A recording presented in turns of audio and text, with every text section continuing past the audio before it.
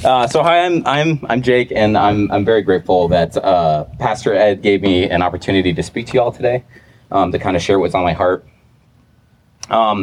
First, before I start anything, though, I do want to throw out just if there is anything that I say that makes you feel uncomfortable or just feels like it's just off, please come see me after service so we can have a dialogue about it. Because most likely, I didn't mean it that way. Okay. I have a hard time with sermons because, like, to me, I think that a lot of the stuff I'm presenting should actually be a dialogue, and it's really hard to do a dialogue in this format. And so, if you guys see me after service, we're able to have that dialogue, and we can kind of clarify some things. So I first preached in May, and in that sermon, I talked about sort of a way of interacting with Scripture, engaging with Scripture, and that was to focus on, instead of focusing on myself and who I am and the ways I'm falling short and how God is amazing, actually just to focus on how God is amazing. So it's focusing on who God is, what He does, and then letting that translate to who am I and what I do. And so after that sermon, I was actually really beginning to think about the idea of Sabbath, Sunday, or just what we observe on Sunday in terms of coming to the Lord, worshiping Him, praising Him, and thinking through, why does God need Sabbath? Why does God need rest? And also understanding and thinking that, like, if I can understand why God needs rest, I can understand why I need rest. So I'm going to dig into that a little bit. The passage that I'm going to try to stay in mostly, although I'm going to be jumping around and I apologize, but I'm going to try to stay in Hebrews chapter 4. And so I'm going to do verses 1 through 13. I'm going to read all of that just up front, and then I'm going to reference it throughout my sermon. So I'm gonna read the scripture, and then I'm gonna pray, and then we can kind of get into it. Okay. So Hebrews chapter 4, verses 1 through 13. Therefore, since the promise of entering His rest still stands, let us be careful that none of you be found to have fallen short of it. For we also have the good news proclaimed to us, just as they did. But the message they heard was of no value to them because they did not share the faith of those who obeyed. Now we who have believed enter that rest, just as God has said. So I declared on oath in my anger, they shall never enter my rest. And yet this works have been finished since the creation of the world. For somewhere He has spoken about the seventh day in these words, on the seventh day God rested from all His works. And again, in the passage above, He says, they shall never enter my rest. Therefore, since it still remains for some to enter that rest, and since those who formerly had the good news proclaimed to them did not go in because of their disobedience, God again set a certain day, calling it today, that He did when a long time later He spoke through David, as in the passage already quoted, today if you hear His voice, do not harden your hearts. For if Joshua had given them rest, God would have spoken later about another day. There remains then a Sabbath rest for people of God. For anyone who enters God's rest also rests from their works, just as God did from His. Let us therefore make every effort to enter that rest, so that no one will perish by following their example of disobedience. For the word of God is alive and active, sharper than any double-edged sword. It penetrates even the dividing soul and spirit, joints and marrow. It judges the thoughts and attitudes of the heart. Nothing in all creation is hidden from God's sight. Everything is uncovered and laid bare before the eyes of Him whom we must give account. God, I thank you. I thank you for this day, and I thank you for everything that you are. I thank you for your love, your mercy, your compassion, your loyalty, and your wisdom. God, I just ask today that you just help me speak your word with faithfulness, clarity, simplicity, and humility. And that above all things, that your name be glorified in this place. And I ask these things in Jesus' name. Amen. So, if you guys were trying to follow along with the scripture that I read, you probably got lost a lot, because I did. Because what I realized when I really kind of dug into the scripture is that Hebrews is really hard. The author of Hebrews, which nobody really quite knows who wrote it, some think he uses some like Pauline terminology, but he's still not quite Paul, so they don't know who wrote it. But the author of Hebrews is actually assuming a lot about the audience that he's writing to. There's a lot of sort of like known knowledge that just we don't have that context today, or at least I don't reading the scripture. I know a little bit about Old Testament theology, but I'm not quite there yet. So I don't think I'm going to be able to like go through verse by verse and pick it apart. I think I do have a pretty solid understanding of what is being communicated here in this verse. But before I really dig into Hebrews, I'm actually going to just take a pause, and I want to talk about Sabbath a little bit, or at least the sort of the ways I see Sabbath play out in Scripture. I see Sabbath play out in three ways. The first way is through the law. It's the fourth commandment. The second way is in the story of creation. God is taking a Sabbath rest on the seventh day. And then the third is sort of this Sabbath that the Hebrews is talking about. And I don't think these are necessarily like different Sabbaths, or, it's more of just sort of different ways of viewing the Sabbath. So to begin,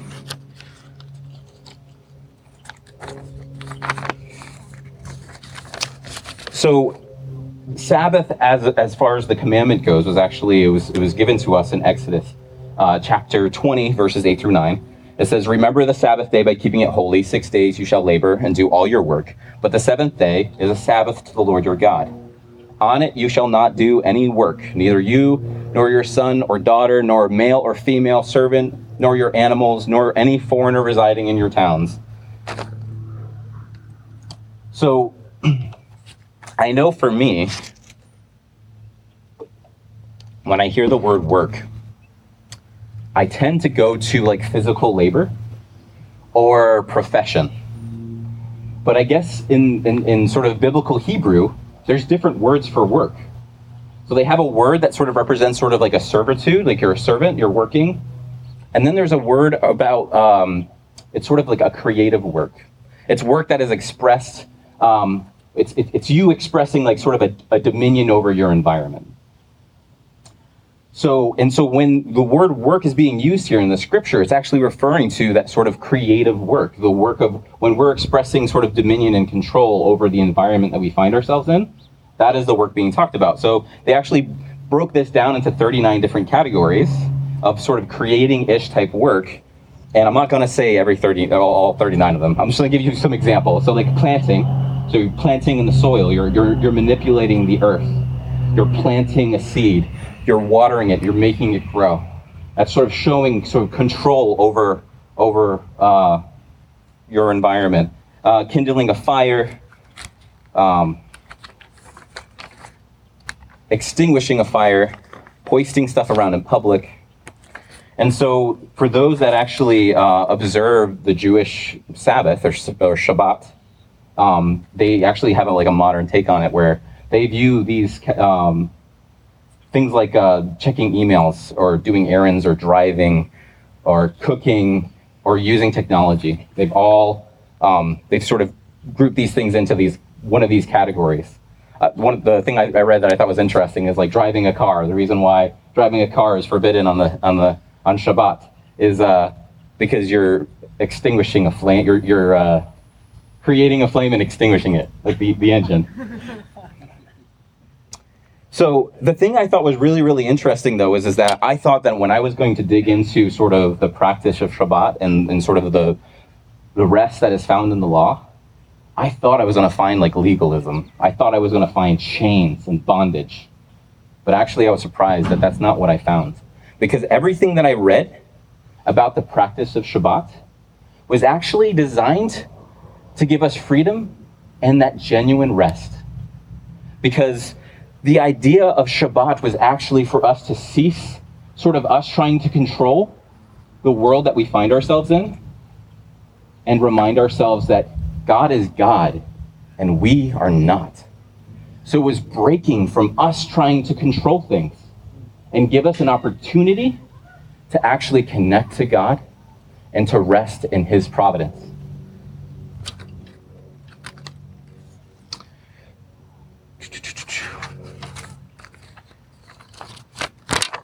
Sorry, I got lost. All right. So that's sort of Sabbath from the perspective of the law. The next I want to talk about is sort of Sabbath from the perspective of the creation story. And actually, this is sort of was almost at the heart of what I was trying to figure out when I decided to kind of dig into this. So the creation story, you have Genesis 2 through 3, that talks about sort of the rest that God takes. It says, by the seventh day, God had finished the work he had been doing. So on the seventh day, he rested from all his work. Then God blessed the seventh day and made it holy, because on it he rested from all the work of creation that he had done. So the big question in my mind is, why is it that a God of infinite power needs to rest? In Isaiah 40:28, it talks about, the Lord is everlasting God, creators of ends of the earth, and that he will not grow tired or weary, and his understanding we cannot fathom. So the more I dug into this, the more I realized that what is being described here, the seventh day, there's sort of two parts here, two things that are happening. The first thing that's happening is God is stopping the work of creation. He's ceasing to create. And the reason why he is ceasing to create is because the work has already been finished. He has finished creation. Every single day of the creation story, God declares it good. And finally, when it's all done, he says that it is very good. The work has been finished. And so now God no longer needs to create. So now he can delight in the creation. He can delight in the work that he did. And then there's the second part. That delight means that now he can take ownership and he can rule. So he goes from creation to sort of piloting this planet that he created. He's the ruler. He's exercising his dominion, his authority. The closest analogy I can think of to this, I've never actually created, I never participated in building a hot rod. I just know about it, sort of. I did a quick Google search, and I got like a quick WikiHow on how to build a hot rod. But the thing, and I had written it all down too, to sound smart.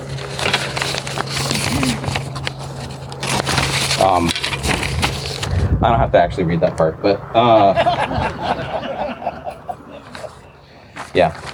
But it was like, find out what car you want to make. You pick your chassis and the drive shaft, and it had all these fancy terms and stuff like that. But I just, the thing that I thought of in my head was just sort of how, you would buy all the pieces and you would sort of do the work to get it to all come together. You would sort of create this thing that you had in your head. You would get the chassis that you wanted. You would be able to paint it and buff it and make it look nice. And then hopefully at some point, I'm assuming all hot rod projects end this way, you're done. There's no more work to be done on the hot rod. I like to think that. But if we lived in a world where you could, the work would be finished, now at that point, the only thing that you would do is you can now enjoy that hot rod. You could take it out for a joyride, and you can sort of exercise your rule as you're guiding this car around. So this is what's happening. I believe this is what's happening in the gospel, in the creation story. And the thing I think is really significant about this is that there's a connection here. God's rule is God's rest. God's rule is rest for us, and it's rest for him. So now, let's try to dig into what's happening in Hebrews chapter 4. Because I actually think there's sort of there's sort of two things that are happening here, I believe. It's almost like a sandwich. You have the sort of the first verse and then the last verse, which actually, well, not last verse, but close to the end, where it's sort of talking about how it is sort of, we believe in Sabbath rest, but yet sort of there's like almost this withholding of rest. The author of Hebrews sort of references sort of the Israelites and how because of their disobedience, they actually spent 40 years wandering the desert. They weren't able to experience the rest of the promised land.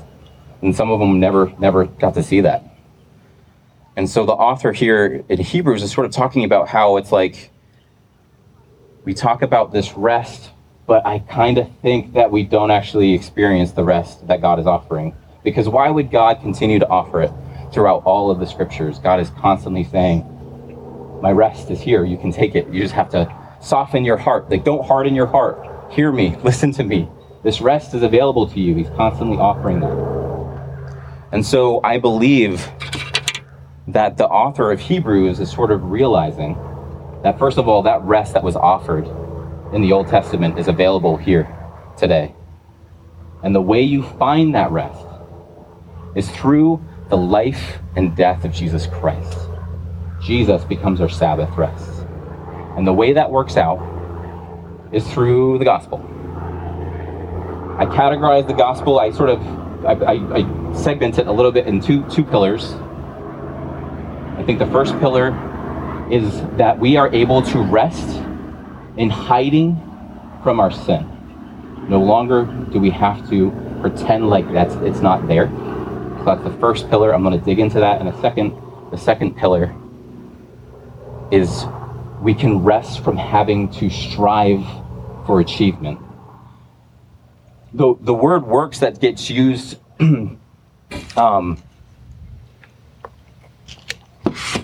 here in Hebrews, it's like using legal language. It's basically talking about the works of the law. And so when it talks about works in Hebrews, it's actually saying that that the works of the law isn't what justifies us to God.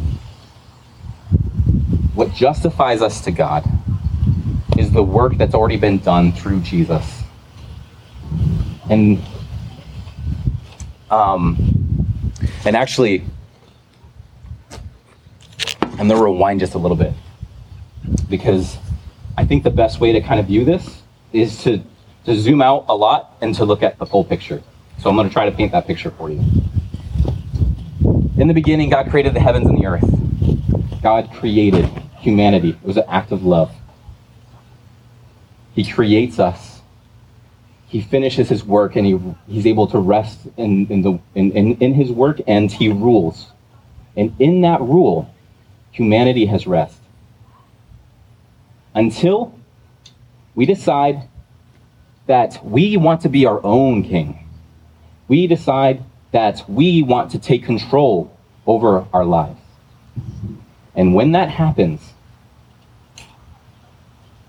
we lose that rest. And so as an act of mercy and love, God gives us the Sabbath. Every 7 days, we have an opportunity to experience the rest that we experienced in the garden. It was there as a reminder.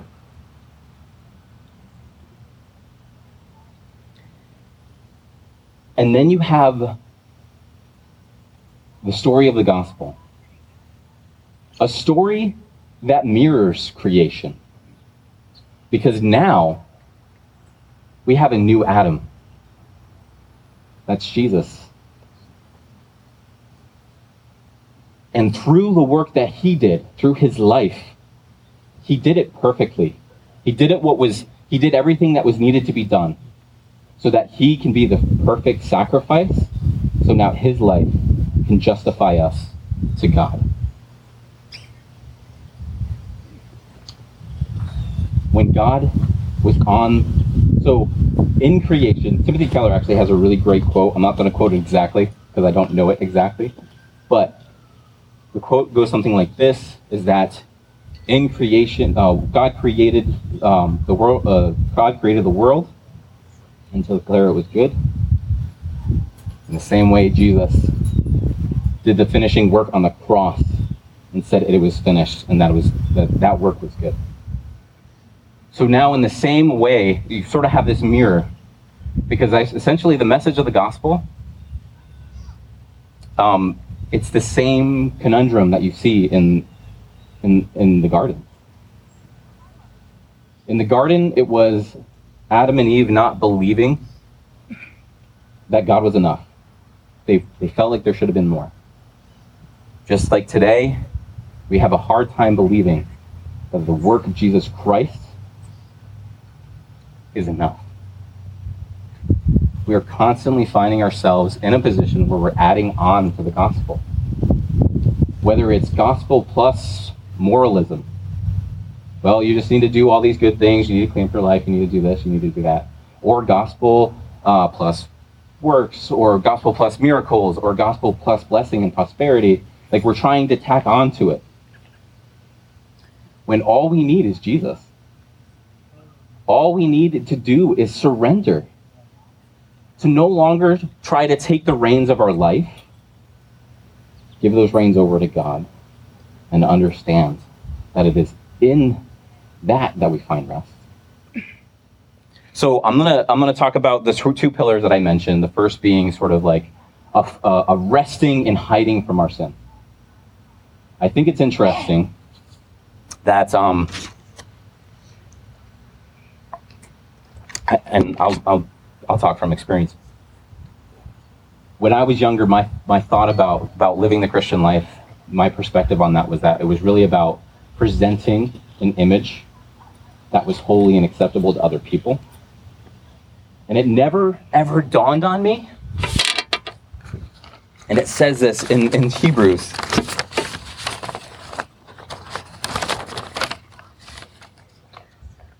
Never dawned on me that nothing in all of creation is hidden from God's sight. Everything is uncovered and laid bare before the eyes of him, to whom we must give account. So, from the outside, I looked pretty clean. I was a good kid. My dad can attest to that, I think, maybe. I didn't give him too many gray hairs. You know, I cut my nose clean. I wanted to get good grades. And actually, really what happened when I was in high school was I very much worshipped the approval of my dad. I wanted my dad to say that I did a good job. And so I did everything I could to make sure that happened. So I ran a Bible study every morning. I just wanted that approval from him. But the thing is, though, is that all I was doing was just, I cleaned up my life and I exchanged one set of sins for another. Because deep down, I didn't know who God was. I did not love God. Which is silly. Because why would you want to spend an eternity with somebody that you don't know?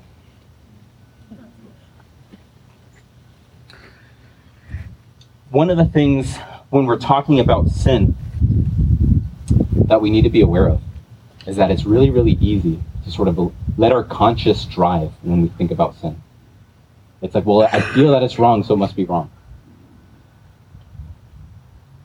That is not a good way to do it. The conscience sort of gives us an idea. It's like it's a sort of a compass, but it's not accurate. If you want an accurate description of what sin is, you need to go to the Word of God. Because sin isn't what you think, or at least I think that sin may not be what you think it is. It's not about doing the right thing.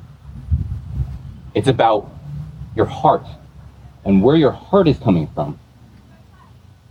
I think it was Martin Luther that said something along the lines of, you cannot break any of the 10 commandments without breaking the first one. Love your God with all your heart, soul, and mind. Because sin, the origin of sin is always idolatry. It's always unbelief. There is something that we are not believing about God and the gospel. And I'm talking to you guys this morning as an unbeliever. There are things about the gospel that I do not believe. I don't know what they are yet.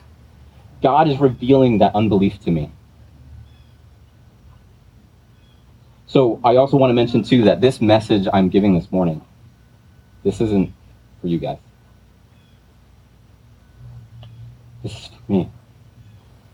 These are the things that God's been just working with me through. Because oftentimes too, we think like the gospel is it's just conversion and then it's good, right? Like you have that conversion and that's the only time you really need to like wrestle with the gospel. That is not true. The gospel is an everyday thing.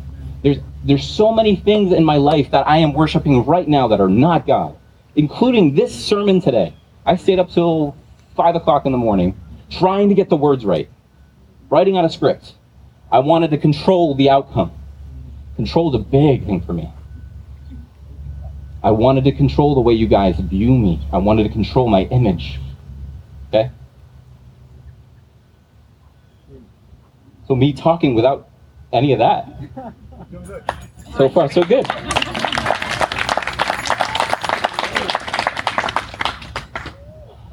So the next pillar is sort of the gospel, resting from having to achieve. And actually, I think resting from achievement, this is the thing I know personally I have the hardest time doing. I like achievement. I like accomplishments. I've been very much listening to a rapper whose name is NF. He is a Christian, but not a Christian rapper. I personally believe that he's a modern psalmist. The words that he sings, he's not necessarily talking about the glory of God that you would see in, like, let's say, a worship song. Instead, he's just sharing his struggle with faith. And it to me, it comes out as something you would see in Psalms. One of the lyrics that jumped out at me went something along the lines of, it's a song about him singing to his younger self, and him saying, you'll feel a good feeling when you get your accomplishments, when you achieve your goals, but realize that all that accomplishment will do is get you to set another goal that will not lead to freedom. We like to think that we can control our lives, that we ourselves can, I can make this better. I can stop doing that thing. And I think oftentimes too, we think of the message of the gospel in Christianity as almost like a behavioral program, a behavioral help program, right? Like to change behavior. But I know for me in my life, the only way I've been able to stop doing anything is to stop trying to not do it. To actually being able to surrender over to God's love. It is actually through that I've seen true transformation in my life. When I've stopped trying to eliminate this thing from my life and I've just given it over to God and surrendered to Him and His perfect love, I've been able to see transformation in my life. But the thing is that transformation actually doesn't even matter to me. Not anymore.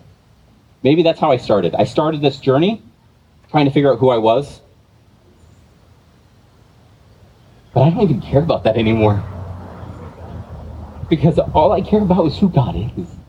Because the more I learned about myself, the more I began to learn about God. He is amazing.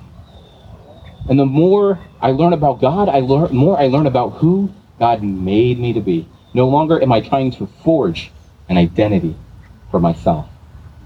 I'm able to rest in God's love, surrender to Him. And it is through that I'm able to discover who I was meant to be. And be that person. And I'm not there yet. This is a process. And we like to think that like there's a work being done. And I think the idea of a work being done is actually not,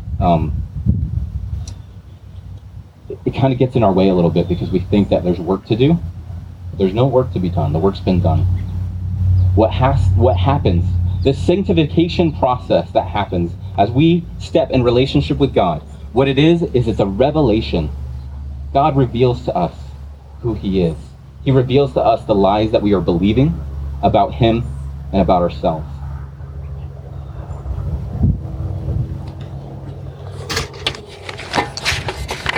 So, I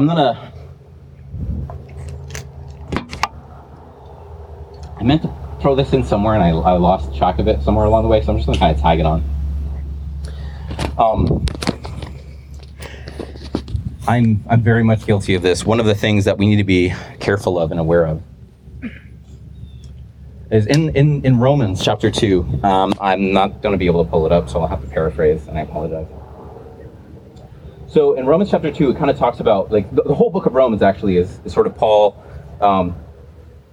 he kind of does this like persuasive essay where he's like, look, hey, here are the Jews, and this is what the Jews did. They had the law. They should have known better, and yet they still fell short. And then he goes, well, here are the Gentiles.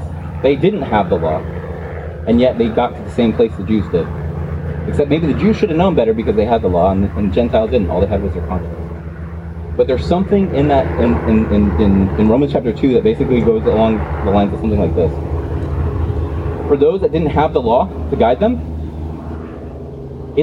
God is going to judge them with their own judgment that they were casting on others. Basically, God was going to use their standards to judge them. And I don't know about you guys, but I know for me, if I were to be judged by my own standards, I would fail. Because I'm very quick to say, that should have gone differently, that person should have done this. I feel like a prophet in a way where I can say, I know what's going on wrong with you, and what's wrong with you, and what's wrong with you, right? But the truth is that all of these things that I'm seeing in other people, they're me as well. I do the same exact things. So when I watch somebody and I say, they're worshiping control right now, be like, oh yeah, actually I worship control a lot. Timothy Keller has a great illustration for this. He talks about, imagine if you had a tape recorder around your neck that was invisible, you didn't notice it, and that it triggered every single time you said ought to. That person ought to have done this, and that person ought to have done that, right? And then when you get to Judgment Day, God takes the recording and says, all right, here we go. Let's judge you based on all of these things that you said that ought to happen and what people ought to do. I think that's a great illustration for us. And to basically kind of to reorient ourselves. It's not about what other people are doing. Because you can't judge other people's hearts. You don't know what's happening beneath the surface. You don't know what sins they're dealing with. And even if they are dealing with sins, who cares? Because you have sins of your own. I had a thought and then it went away. I want it to come back.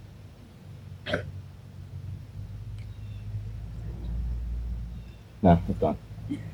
All right. I'm going to wrap it up. So I'm going to close with prayer, with communion. And I don't know if we want to start getting the people ready. So I very much like doing a sermon and then communion afterwards. The reason why I like doing this is because if I cannot figure out a good transition to get my message to point back to the communion table, I'm not doing it right. Every message that I give, I believe every message that is given, it always needs to point back to the cross. Because otherwise, it's just good advice that doesn't result in freedom or transformation or any of that stuff. It all comes back to this table, this practice that we do every week, where we have the luxury to be able to participate in this practice. We break the bread in remembrance of his broken body, and we drink his blood in remembrance of his life and sacrifice for us. This is a weekly thing that we do to remind ourselves that it's not through our strength that we're able to see change in our lives. It is only through the surrender to God's rule and reign. And so for those that are here, I welcome you guys to participate. And you may be in a position where you're like, you know what? I don't really feel like I'm quite worthy enough to come to the table. That is a lie. You are worthy. Participating in this communion is your way of saying that you believe in the work that Jesus did for you. You believe in this good work. You believe in this Sabbath rest. And it is your way of acknowledging that rest. God, I thank you for all that you are. I thank you for your love and your loyalty. The fact that we were in a rebellion to you, God, and you continued to pursue us, reaching your hand over the chasm of sin to pull us closer to you, God. I thank you for these things. And I just ask everybody here today that you just continue to draw them closer to you. You give them that courage and strength to take steps towards you, to light a fire in their heart, God, to want to know who you are, and to not get caught up in themselves, in the mess of their life, but just to focus on you and allowing your light to reveal the things that are holding us back. Reveal to us the lies that we're believing so that we can draw closer to you. And I ask these things in Jesus' name.